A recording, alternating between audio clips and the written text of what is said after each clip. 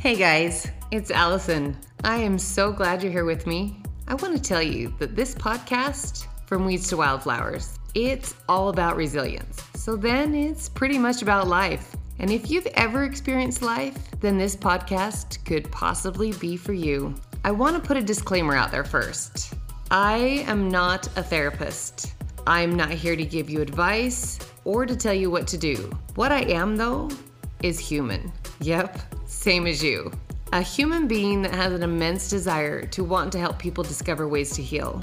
There is so much suffering in this world, some of which stems from outside influences, but most of our suffering comes from within, from our own devices. And that is what worries me the most.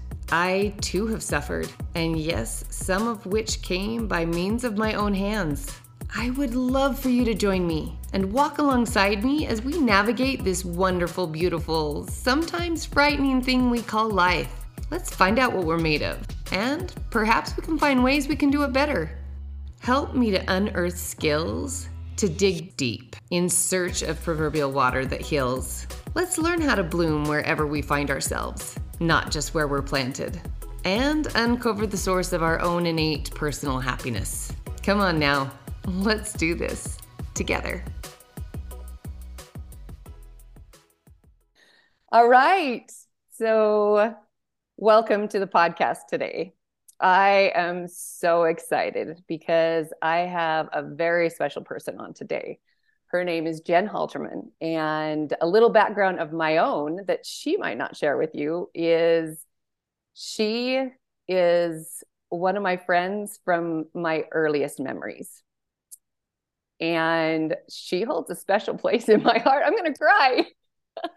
She holds a special place in my heart. And we kind of lost touch after high school. And just in the last, has it been just a few months? Yeah. Yeah. She happened to see me on Facebook and reached out. And it has been a glorious and beautiful reunion. And I am forever grateful for her reaching out. My life will never be the same because she is back in it. And I love that. And when I say never be the same, it is in such a blessed and beautiful way. But I am going to let her introduce herself. Her name is Jen Halterman. I will give you that. And I asked her of a professional title, but she does so many things. One of the things that she said is she is an instigator of change. And of that, I know firsthand. She's also a survivor. And I'm sure that some of that she will share with you today.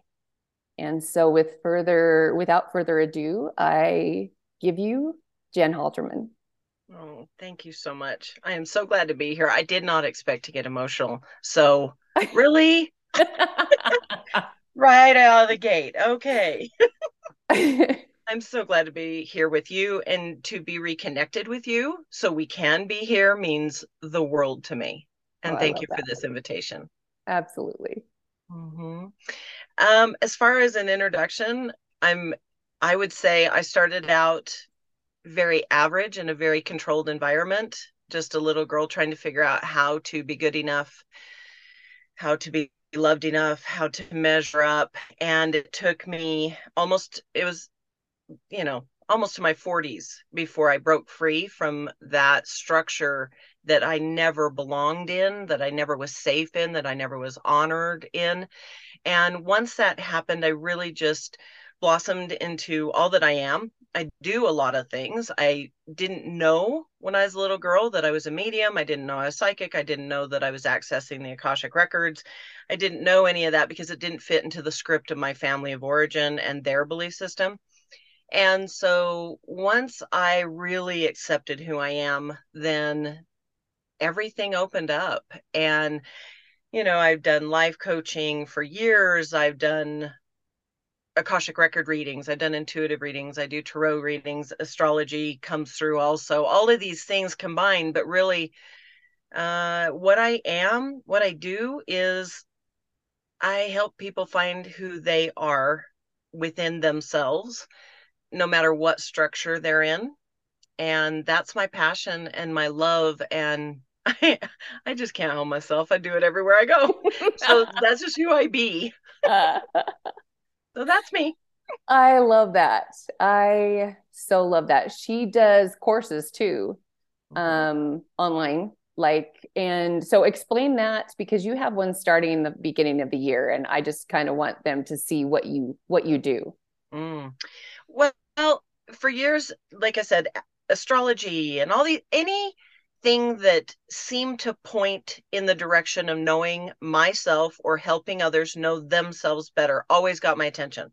So I have numerous trainings and, I'm a guide for the Gene Keys and there's just so many. Anyway, and what I've done is one thing at a time for years. So I actually initiated doing A Course in Miracles and I guided a group as a Course in Miracles teacher. I did Way of Mastery and so I guided people through that. And now what I found is I can't keep anything separate anymore. It's all kind of mushing together. And so all of the people that I've been guiding through the Gene Keys sequences or the what the Gene Keys does as an organization, I can't help but bring in astrology and I automatically liken it to the storytelling of the tarot. And so what I'm doing this next year is really taking a very small core group through their own astrology charts because the charts are divided. If you look at your birth chart, it's divided into 12 sections. Each of those sections represents an area or an arena of your life. And so instead of just making it about astrology, we're going to go around everybody's chart. They will individually, and they'll look at what is within that chart for them. Because if for anybody that doesn't know anything about astrology, I'll explain it like this, because I'm not an astrology pro or expert. So I'm explaining it to you in Jen language. Is if, say, for myself, my first house, my sense of identity is a very talkative communicator, and I can understand that about myself, then anywhere in my life that I have had people tell me to stop talking, somebody put a quarter in you, do you ever breathe? Why are you always talking? You're always so noisy. Anywhere that happens, when I understand that I am designed, I came in wearing and my body is designed to communicate. I can forgive all of that projection that ever came my way, and I can start to align with what do I really want to talk about? Because most of the time when I'm talking just for the sake of talking, I'm just begging to be heard. I'm not truly communicating what my soul wants to communicate. I love And that. so sifting all of that out over a year with people as they go through their own explanation of what does this mean to them? I'm just giving them the map, I'm giving them tools to reference, but I'm not defining what it means to them. And that's why this is such an intimate group. It's a very limited group because I want individuals to have the opportunity to walk themselves home, not be told. Oh my As you gosh. can tell by my voice, Yeah. that means more to me than any, program that in the end they achieve a certain goal. My goal, my intention, my prayer is that they walk themselves home. And that is the best gift you can actually give them. It really is. But what a beautiful guide. I mean, you guys, I wish you could just see Jen today. She's glowing. She is radiant and she is gorgeous. Sorry. Thank She you. means a lot to me. And just listening to her talk about her purpose and what she does is just amazing. And I know, like you said, I know it firsthand. She actually did my birth chart. We sat on Zoom, much like we are today, and talked about my chart and then what that means to me. And I will be forever grateful. Jen and I have a lot of background together, and some of the things that she speaks of are mirrored as well for me.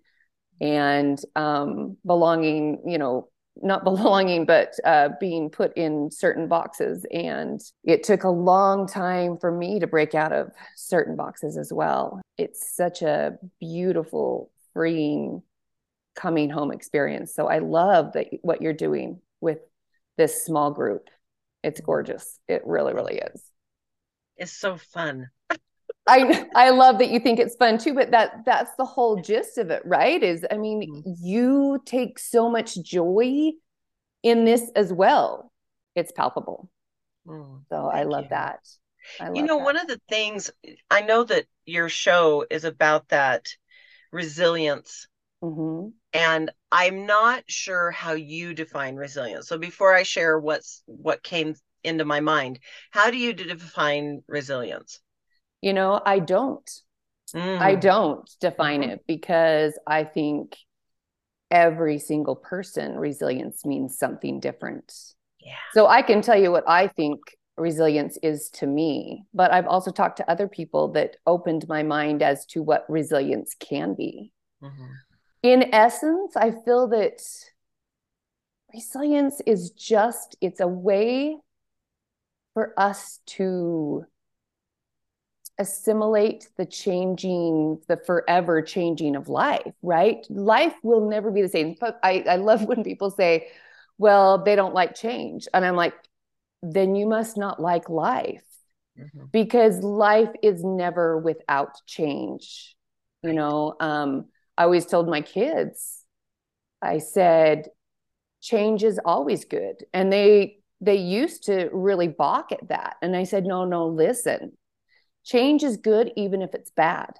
Here's why, because you never would have known you didn't like that had you not tried something different. Right. So change is inevitable.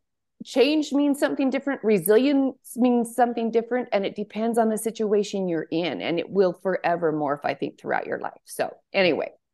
I love that. No, and that's exactly the path I was on with it was for me that resilience is coming back in, like getting knocked down, getting back up, bouncing back in, Yes. choosing back into life when you get knocked down, that kind of whatever that looks like for each individual. And for me, part of the resilience of life has been realizing that one of the gifts that I have, and I'm just going to refer to it because it is what I do and it's who I am, but I am really great at daily rituals and routines. Now, when you are born into and raised within a high demand structure or religion, as I was, then what that means is scripture study, scripture mastery, memorization, da da da, daily routine, daily ritual, da da da da da da da da da. Now, that in that system Mm-hmm. beat me down, right? Mm-hmm. I was good at it, but it beat me down. And so Yeah. when I left, found me, what ended up happening was I automatically returned to daily rituals and routines. Now, when I look at it now, I have a very strong sixth house of my astrology chart, and that Mm-hmm. means work and service routines and rituals. I have a very strong house, very large house. In fact, I've got another sign intercepted within the ones that are at the bookends to it. So, what that means is what I resented and what was used to control me in the beginning built within me tracks that when I left that system, Mm-hmm. the tracks belong to me, baby. And I am Oh, going to do the daily routines to serve my path. love It that. may be different than my mother's, but I am actually honoring what she gave me. She may have given it to me expecting me to go a different place, but I own the tracks. So, like I said, I've used those tracks to do a podcast 5 days a week for years. I use those tracks to do daily messages to a large community of Course in Miracle messages. I use those tracks with different things that I do. And now I'm using those tracks with what I call DIG, it's Divine Improv Guild, where I send out a message every single morning about the transiting energy or the frequency or the gene key, if you want to, like, where does it anchor into? Is the I Mm-hmm. Ching of what is transiting. What is the sun shining a light on that day? So every day I am still using the tracks that were laid within a system that was designed to limit me. But once I liberated myself, I liberated everything I had learned. And I am so thankful for those habits. Instead of having to hate the habit because it was used against me, I liberated the habit and I use it now for the greater good, for my purpose, for my path that I choose to be on every day. And every single day, when I'm doing my tarot journaling, when I am sending out the dig message, when I am interacting with community that I am committed to, every single day, I'm reinforcing that I am choosing my path, my life. That that was a freaking mic drop. Honestly, Jen, that is total resilience, right? Total resilience. Taking what was used against you, transforming it into something for yourself, something good, something positive, and something that fits you. I see that in people who, I mean, you hear stories all the time, right? Of people like they shouldn't have survived their childhood or whatever. And taking the terrible things that were either done to them or that they had to live in or through, taking that and using that in such a beautiful way, transforming it into something beautiful. We could probably find multiple things, ways in which they're resilient, which they didn't even maybe realize themselves. Right, right. I think that that is one of the powers that I tapped into when I was trying to find out who I am. Mm-hmm. I had to decide that I was not what was done to me and that I was Yes. not what I've done. And the biggest situation that came to a head for me was um, I was I experienced abuse as a child, and so I was sexually abused as a child, but then also as a teenager. And after years and years, therapy, coaching, Right.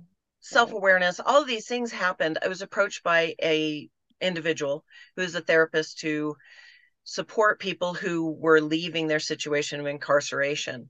And we were talking, and he said, and I brought this up that I had been abused. And he said, how are you?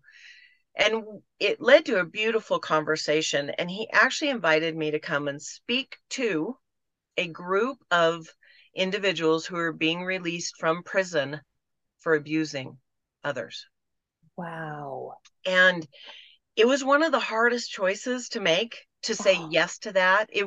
I could have said no. I could have said, that's why me. I could have had all these stories, but I chose to step into that. And after talking and letting the others talk, it was kind of the setting like an AA meeting where everybody just shares mm-hmm. that you're there to witness. You just witness and there's no interruptions. And when we were complete, I asked if we could do an exercise, and it was something I'd been practicing for years. And I was able to do it with this group of gentlemen. And what I did was I stood in front of each one of them. Oh, it Oh, makes me just still so emotional. So I stood in front of them, and we would take time to breathe, first of all, because that's so important to make sure we're each in our own body, right. because this can be a very intense thing. We're a few feet apart, so everything's safe, but I wanted eye contact. I wanted presence. And I looked at each of them and I said, you are not what you've done. And then we would breathe. And then I would say, and I am not what was done to me. Oh my gosh. And then they would take their turn. And I witnessed the break and the resilience spring back within these individuals who had never experienced such an intense face-to-face situation with a victim and them themselves seeing and acknowledging their abusive actions.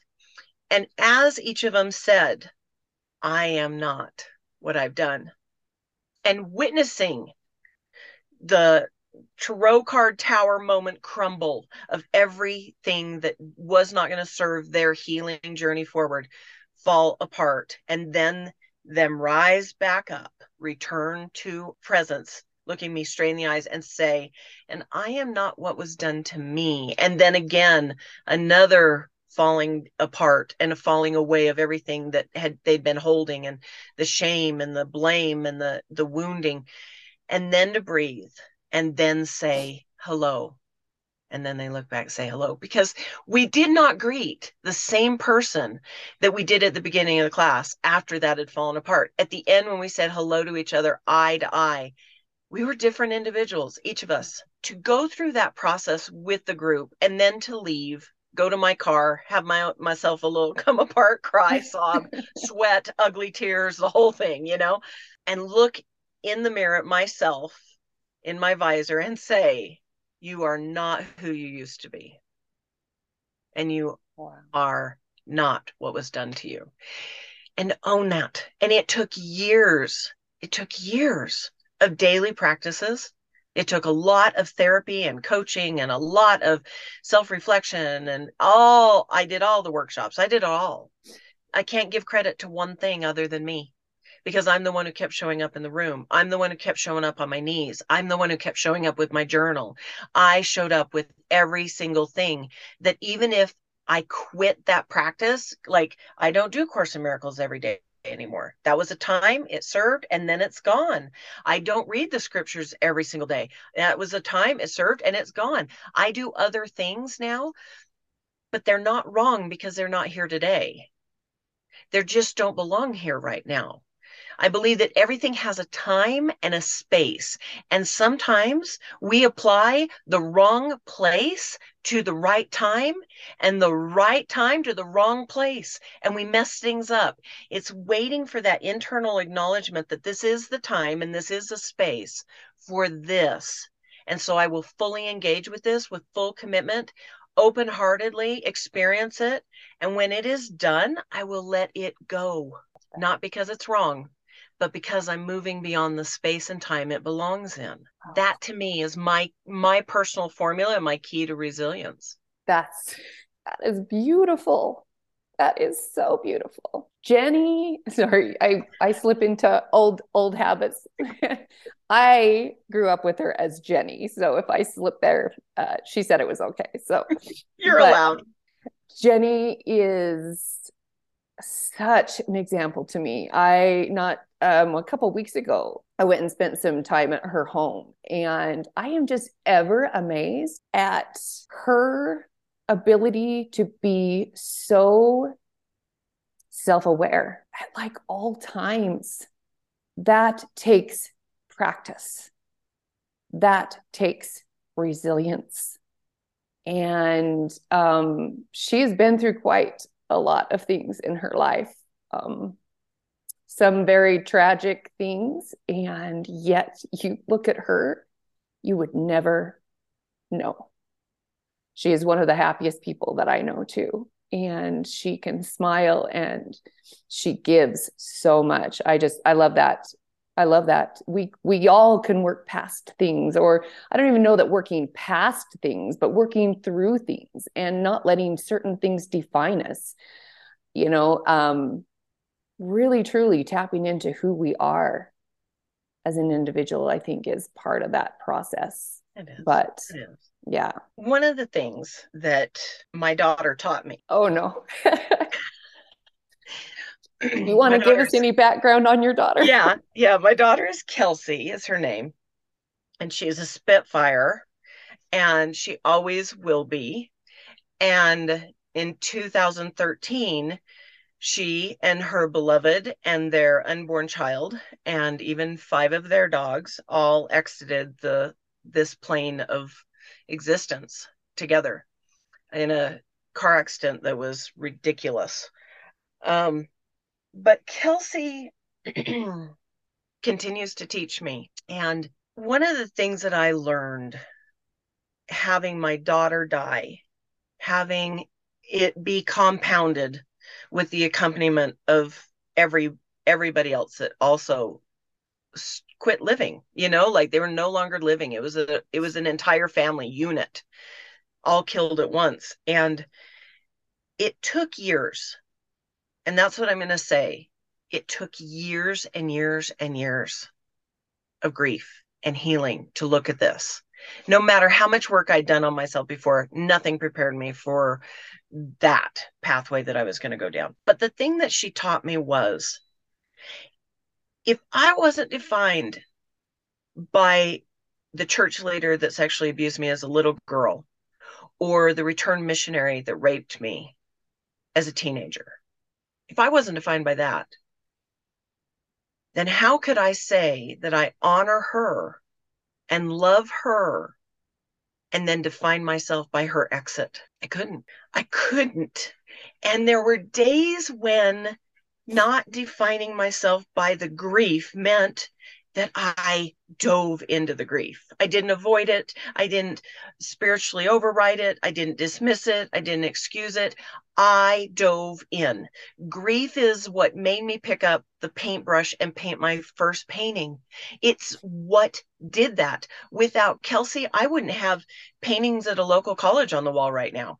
Without that grief, without the loss of her and me refusing to be defined by it, I would have like missed so much more of me. Like, I can't give that to her also and put that burden on her and say, well, I survived all these things. I survived health issues. I survived a whole lot of drama and messes that I made and some that I was just in the splash zone of. I survived all that, but by golly, this pain, this is what I'm going to give up me for. I couldn't do that and call it love. And so as every day I am practicing being self-aware. Like, I haven't achieved self-awareness. Every day I'm recommitting. Every moment when I get impatient with my dogs, or I'm having a squabble with my wife, which we rarely ever do, but it could happen. If I'm being impatient about the order of groceries that get brought in the house or some garbage like that, I choose, am I going to give this moment a way to be defined by an impatient or a inconvenience? Or am I going to say, oh, look at this discomfort of life that I get to experience? Because here's the big news flash. I'm not dead yet. Kelsey is, but I'm not. So if I'm not dead yet, I still get to choose. Absolutely. How am I going to use this moment? And sometimes this moment is just taking a breath and laughing at myself and saying, wow, I want to be so controlling right now. And thanks to the language that my wife Sherry and I have come up with, we acknowledge our shadows. So through the gene key frequency of the 64 gene keys, they're represented by a pathway of each gene key, but there's a shadow aspect and the highest essence of it. And so I will acknowledge, because I have a strength of authority, and that comes with the shadow of control. So if I say to Sherry, boy, I want to control the hell out of stuff, depending on the space she's in, she might actually say, okay, so do. And then we play this game, and I like become super personified controlling until we end up laughing at it, and the control just kind of leaves, and we end up going back to us. Or she might show up and say, my intolerance is super high, and okay, what do you want to do with that? But that's our choice, because those are our vows. That's our marriage. It's based on this foundation of you do not change, and I don't owe you through vows, but my vow is to be me fully. And when I forget, that you will kindly remind me of my vows to be me. And so that is how our marriage is even set up. That's the foundation of it. And to me, that, yes, we've created this environment, but it took time. It took practice. It took a lot of hot messes. It took a lot of turmoil to get here, but it is possible. And it's a big picture thing. If you see the big picture and you go, I can't climb that mountain, you're right, but can you take one step? Because right now, if I can take one step, that's the determination of me. That is me saying every intentional act is a magical act. Every intentional act is a magical act. That is a Crowley quote, by the way. I just want to acknowledge the tarot creator. And so that's every single thing I can do with intention and not dismissive or numbed out. I am tapping into my magic of creation, and therefore I am co-creating with the divine or the universe or my neighbors or, the elements. And that to me is living, because I'm not dead yet. And I see so many people in grief and trauma, in loss and depression, who are living as if they are dead. Yes, I agree. Yeah. I agree. life is a series of choices. And you know what? If you make a choice and you don't like it, then choose again, right? Yes. You said something when I was at their house. Sherry is a doll. I love her too. I was saying something was difficult or something, and she said, I think it was Sherry. Was it Sherry or was it you? I think it was Sherry. And she says, but what if you thought it was easy? I was like, holy shit, that was like a mic drop. And I said, okay. And I went home and I made that change in my thought process. And it was right. Our thoughts are things. We can be so controlled by negative thoughts. But if we flip that coin and see the opposite side of that coin, it's just as easy to make positive thoughts, right? Right. I absolutely love that. There was Sarah Blondin in she's one of my favorites in to listen to a guided meditation. I remember one of them though. She says, fruit is labored for. Yes. When you were saying about your wedding vows and that it took time and it took years and it took dedication. Life doesn't have to be hard, but it does take effort. Mm-hmm. And I think that's where some people get a miscommunication. Do you think? Yeah. In fact, I just was listening to the audio contemplation about the 38 gene key, which is the shadow of struggle, but it's a pathway. The gift is perseverance. And in that, the Richard Rudd, thank you, Richard, for bringing the gene keys through. He was speaking about how life is struggle. Like, everything takes efforting. There is efforting. However, suffering is not always necessary. Agreed. So you can struggle. I love the struggle of actually working through the creation of a beautiful meal. I love the struggle of exercise. I love the struggle of, watching a garden turn into a harvest and a bounty. I love that struggle. But is it suffering? Because that's where the habit of this is hard and oh, woe is me, and that victim mindset comes in, where I do have a choice because I'm going to struggle through life. It is going to happen. It's not easy to be human. It isn't. It isn't. It's constantly changing. It's just, I'm like, today being human is different than tomorrow's going to be. Yes. So do we have to suffer though? Because there is a time and place for grief and hardship and pain. Absolutely.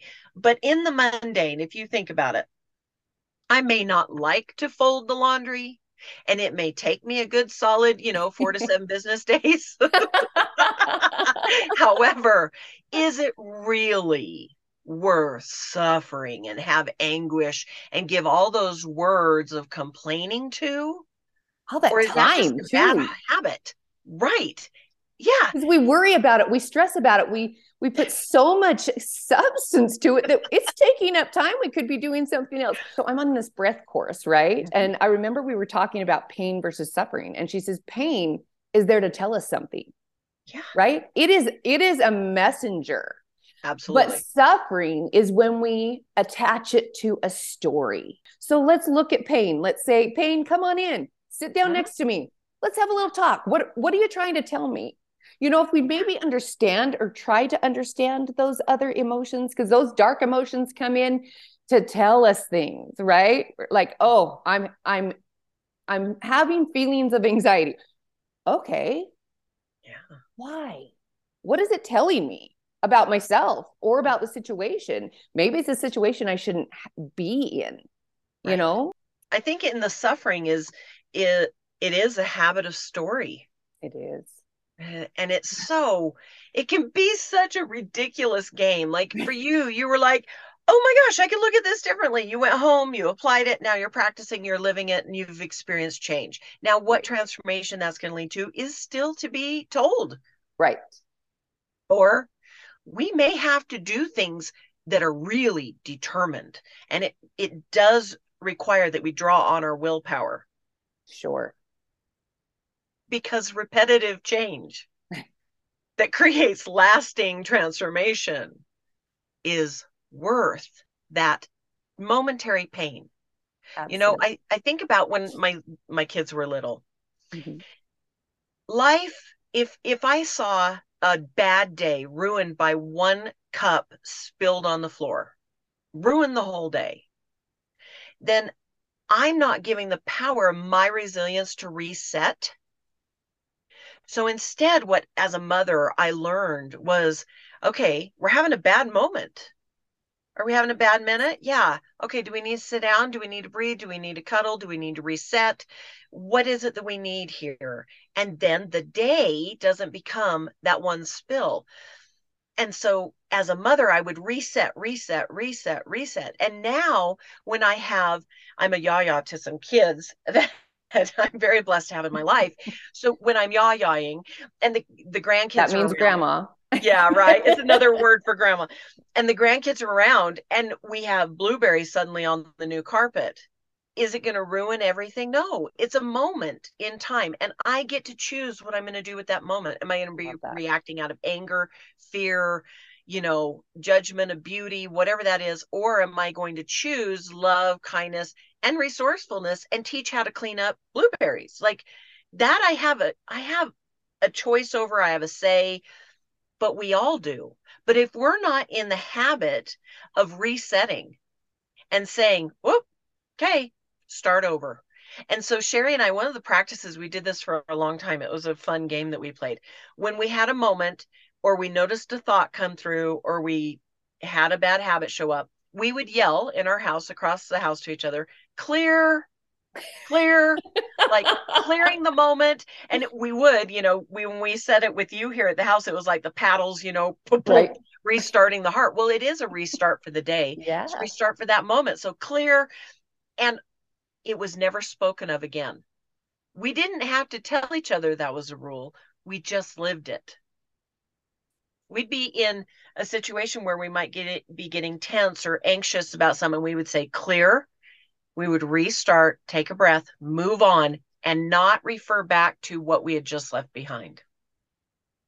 That takes some dedication, but that also, it takes some awareness of each other too, and being like, okay, this is something that we've either talked about or innately feel, and then being able to move on.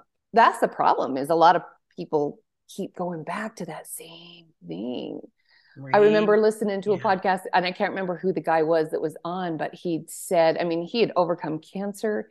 When an emotion or something comes up, or a situation like the blueberries on the carpet, he says, I give myself 5 minutes tops. Yep. He says, at least I began with 5 minutes tops to be angry, to be frustrated, to whatever. But once that was done, I moved on. Yes. And he said, the funny thing is that the more he practiced this, it didn't take 5 minutes. Nope. He says it was more like 5 seconds, and be like, oh, shit. Got blueberries on the floor. All right. That kind of a thing, and was able to move past it. We ruminate in that same stew.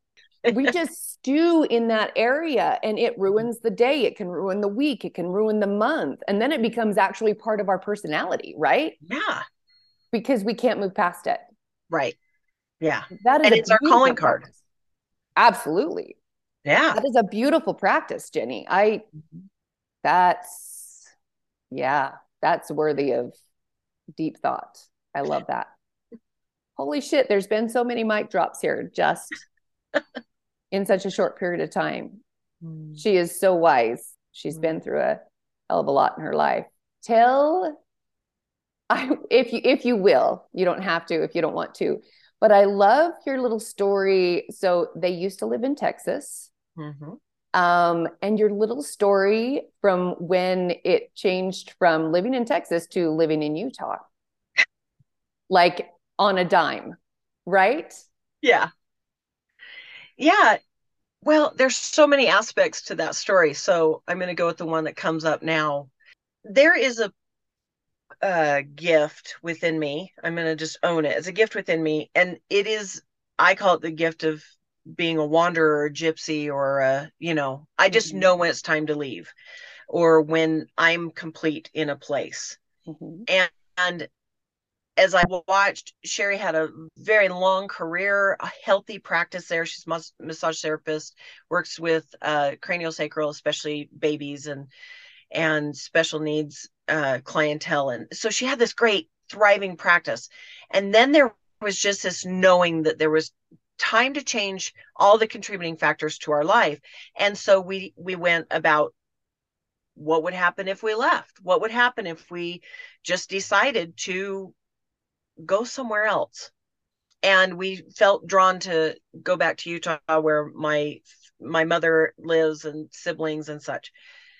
And so what we did was we set it up where we do 6 months here, 6 months there, winter, summer, and I thought I'm too young to be a snowbird, but that's what we called them in Utah, and that's what it was.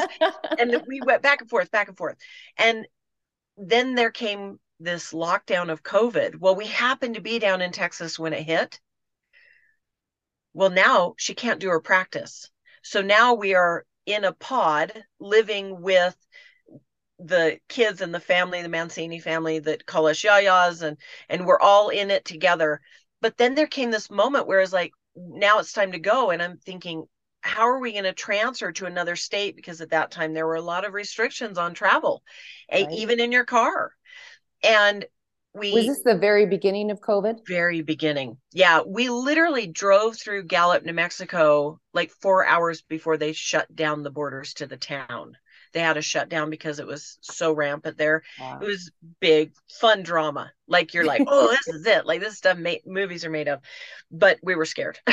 So we come back and literally we're in a new pod and we're living in the home of my sister and brother-in-law and the four of us. It was great because at least we're with friends, that type thing.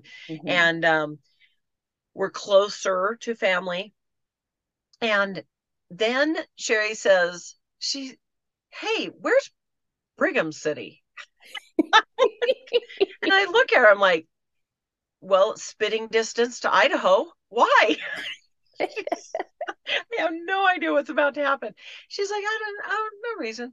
And so she's doing her business. She's doing whatever. We're bored. Come on. We're singing classic countries hits on Facebook Live. We're doing all this stuff because we just want to, connect with the world, but we're isolated. It was just a crazy time. Anyway, so she applies for a job. She looks at this job online, says, I qualify. I've got those qualifications. Why not? Now, COVID at this point has moved on. We've survived a lot of time of things starting to reopen. Things are starting to open back up. And she applies for this job. She says, oh, I'm going to go. I've got an interview with that job. And I'm looking at her, I'm like, what job? Well, remember when I mentioned it? It had literally been 5 months since she had seen the job. I'd forgotten. At this point, I'm drawing mandalas on Zoom with people, whatever. Everybody's making sourdough. Like it's a thing. And she says she's going to this job interview. And she goes to the interview and she comes back. She's like, that was great fun. And a few hours later, they call her and offer her the job. And I'm sitting there and I'm like, hello, wait, what just happened? What just happened? And me as a wanderer, loving all this, like, what just happened? She's like, well, this, and she spoke to our values. She spoke to her living in her tenacity, her being of service, her passing on to the next generation the knowledge that she had worked her whole life to have. Those were her values. The moment she said, I get to establish and then be the department head of a massage therapy program, I went, and that's where we're going, because that's her path. And the highest value that I can be is to support her dreams. So off we go. We moved to by Idaho. Where the wind is like Wyoming and Idaho wind. It's craziness. And she establishes roots because her soul needs roots. Mine loves wheels. I can always drive away from the roots and come back. But she needs that. And so for her, what she did was she followed those nudges of her own perseverance, her own determination, her own natural inclination to be of service. And then while she was setting up the school, she found her own journal from massage school when it said, "What is your lifelong dream?" And she had written down, it was 23 years ago, to have a massage therapy school.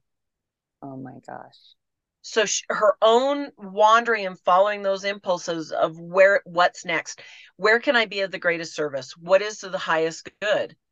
I was doing everything online at the time. I could go anywhere, but she found the place she could be of the highest service. So therefore, here we are. That's where you are. North end of Utah. Setting down roots. Right. And honoring both of us. I think that that's the biggest piece of it. Is I know that for some who may be in a relationship and not have this kind of dynamic, it may sound impossible. And for somebody maybe who is alone and who longs for partnership so much, they may say, oh, but only if. But here's what I want to tell you is we had to embrace our imperfection so fully that while we're still holding on, we blossomed. We did not come in like this. We were not healthy. We were not conscious about it all. We brought all of our old relationship dynamics together and we started sifting it through and filtering out what didn't serve what our highest value is. It takes work. It takes knowing ourselves. And then we bring that together and honor it in each other. So I always hesitate because I'm like, I'm not the ideal person of relationships here. I happen to be in a really wonderful marriage and we work daily to honor it. I love that. Do you know what I loved, especially, is that you said you weren't perfect when you came together, that you brought all your baggage. Well, yes. No. Of course, nobody is, right? But I think people think that they have to be perfect or to a certain level of themselves before they can be in relationship. I said, honestly, I love that you two, though, were willing to work together. You knew enough that you wanted to be together and realize your imperfections, but willing to work together to work on those as a team, as a couple. And they are a beautiful couple. I spent many hours. We played a fun game when I went up there the other night. And how many hours were we playing game? I don't even know. Like 4. We're playing transformation game. It was so fun. Yeah. But there is so much respect, so much love. But I love that. We don't have to be perfect. We can work on ourselves while being in a relationship. And it can work, but it does require effort. It does require, it requires some work. And this isn't achievable with Sherry and I if either of us are committed to being right.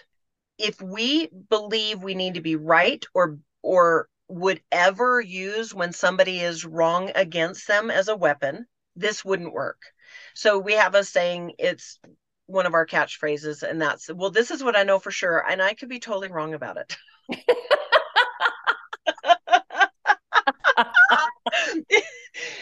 We used to actually have wrong weekends. We would see how wrong we could be because one of us was going into some kind of lockdown of control or insecurity or whatever it was. So we would say, do we need a wrong weekend? We'd be like, yeah, I do. I need to be really wrong this weekend. And we would be like, I even picked up this, carton of eggs wrong at the grocery store. We would claim everything we were doing as wrong so we could see how ridiculous our own judgments were and how we applied them in really ridiculous ways. They weren't anything that served us. Right. We were just feeding the monster of self-doubt. And instead we go, now it's like, oh, I was so wrong about that. And it's gone. It's done. And that's the world I want to live in. Those are the playmates I want to have. Is I can look at and go, did you see? I'm the person that trips and doesn't stand up and go, oh, I hope nobody saw that. Oh no, I'm like, did y'all see that? Like, that was awesome. Look at, I ripped the ass of my jeans. You want to see? I'm the one who's like, oh no, look how great this human experience was. They can laugh at themselves. And that's something I have tried to do in the last couple of years, because I had grown up with such a persona of having to be perfect. Maybe if I'm perfect, then this, my marriage will be better. Maybe, well, that perfect didn't work, so maybe I'll find another perfect to make my marriage work, or or to be happy, or whatever. Anyway, I think though part of that joy comes from being able to laugh at ourselves and realize we are spiritual beings living a human experience, right? Yes. It's not the other way around. No. We are spiritual beings living a human existence. And you two are seriously the epitome of, I love it. But you even said it requires a daily effort. It requires a daily constitution of those practices. Right. So I'm glad you didn't, gloss it over and be like, oh, we're just awesome this way, but realize you may be awesome, but we've had to work damn hard at it. Right. What's your phrase? What's your phrase though? What is it? Accidentally fabulous? Yes. I love that phrase. Accidentally fabulous yet again. Because to me, if it goes great, that's wonderful. But actually, if it goes sideways, it can be wonderful too, because even if somebody got a laugh out of it, it's still a human moment in time used that can create judgment and insecurity, or it can create laughter. Like one of my former podcasts, Everyday Joy, my actual sign off was, every moment of every day, we're all making choices. We can make those choices from fear or joy. It's up to us. That was my log off. I love that. And I still live it. And I love playing with people and spreading laughter, but sometimes laughter doesn't come until after we've actually shared the tears. Absolutely. Sherry and I are crazy. Truly, we are wackadoo. We laugh at ourselves so often. We do not gloss over when we do something dumb in our house. No, we put that sucker on a trophy stand and we bronze it. Like, that was impressive. I love that so much. It'll become a catchphrase in our house. I love it. We love it. And that's our choice, because it works for us. It works for you. It so does. Oh my gosh. What a beautiful, beautiful time we've got to spend together. Yeah. Jenny, I am so grateful that you joined me today. Honestly, so many mic drops, so many good things that are going on in your life that can be transferred to other people's lives if they so choose, right? It's all a choice. And I love you. I love you, Allison. Thank you for having me. Absolutely. If you guys are interested in following Jen, I will put all of her information in the show notes, anywhere you can find her. And yeah, look her up. She is a gem. She is a gem. Thank you so much.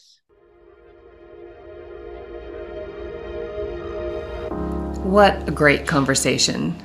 Thank you so much for joining me today. So much goodness and so many tidbits to take away from today's conversation. I hope that this episode caused you to pause, to think, to feel, and maybe dig deeper in the search for resilience within yourself. I hope that some of you were able to find things here to add to or to help you hone tools you've already acquired in your individual search for resilience. I can't wait to see you next time.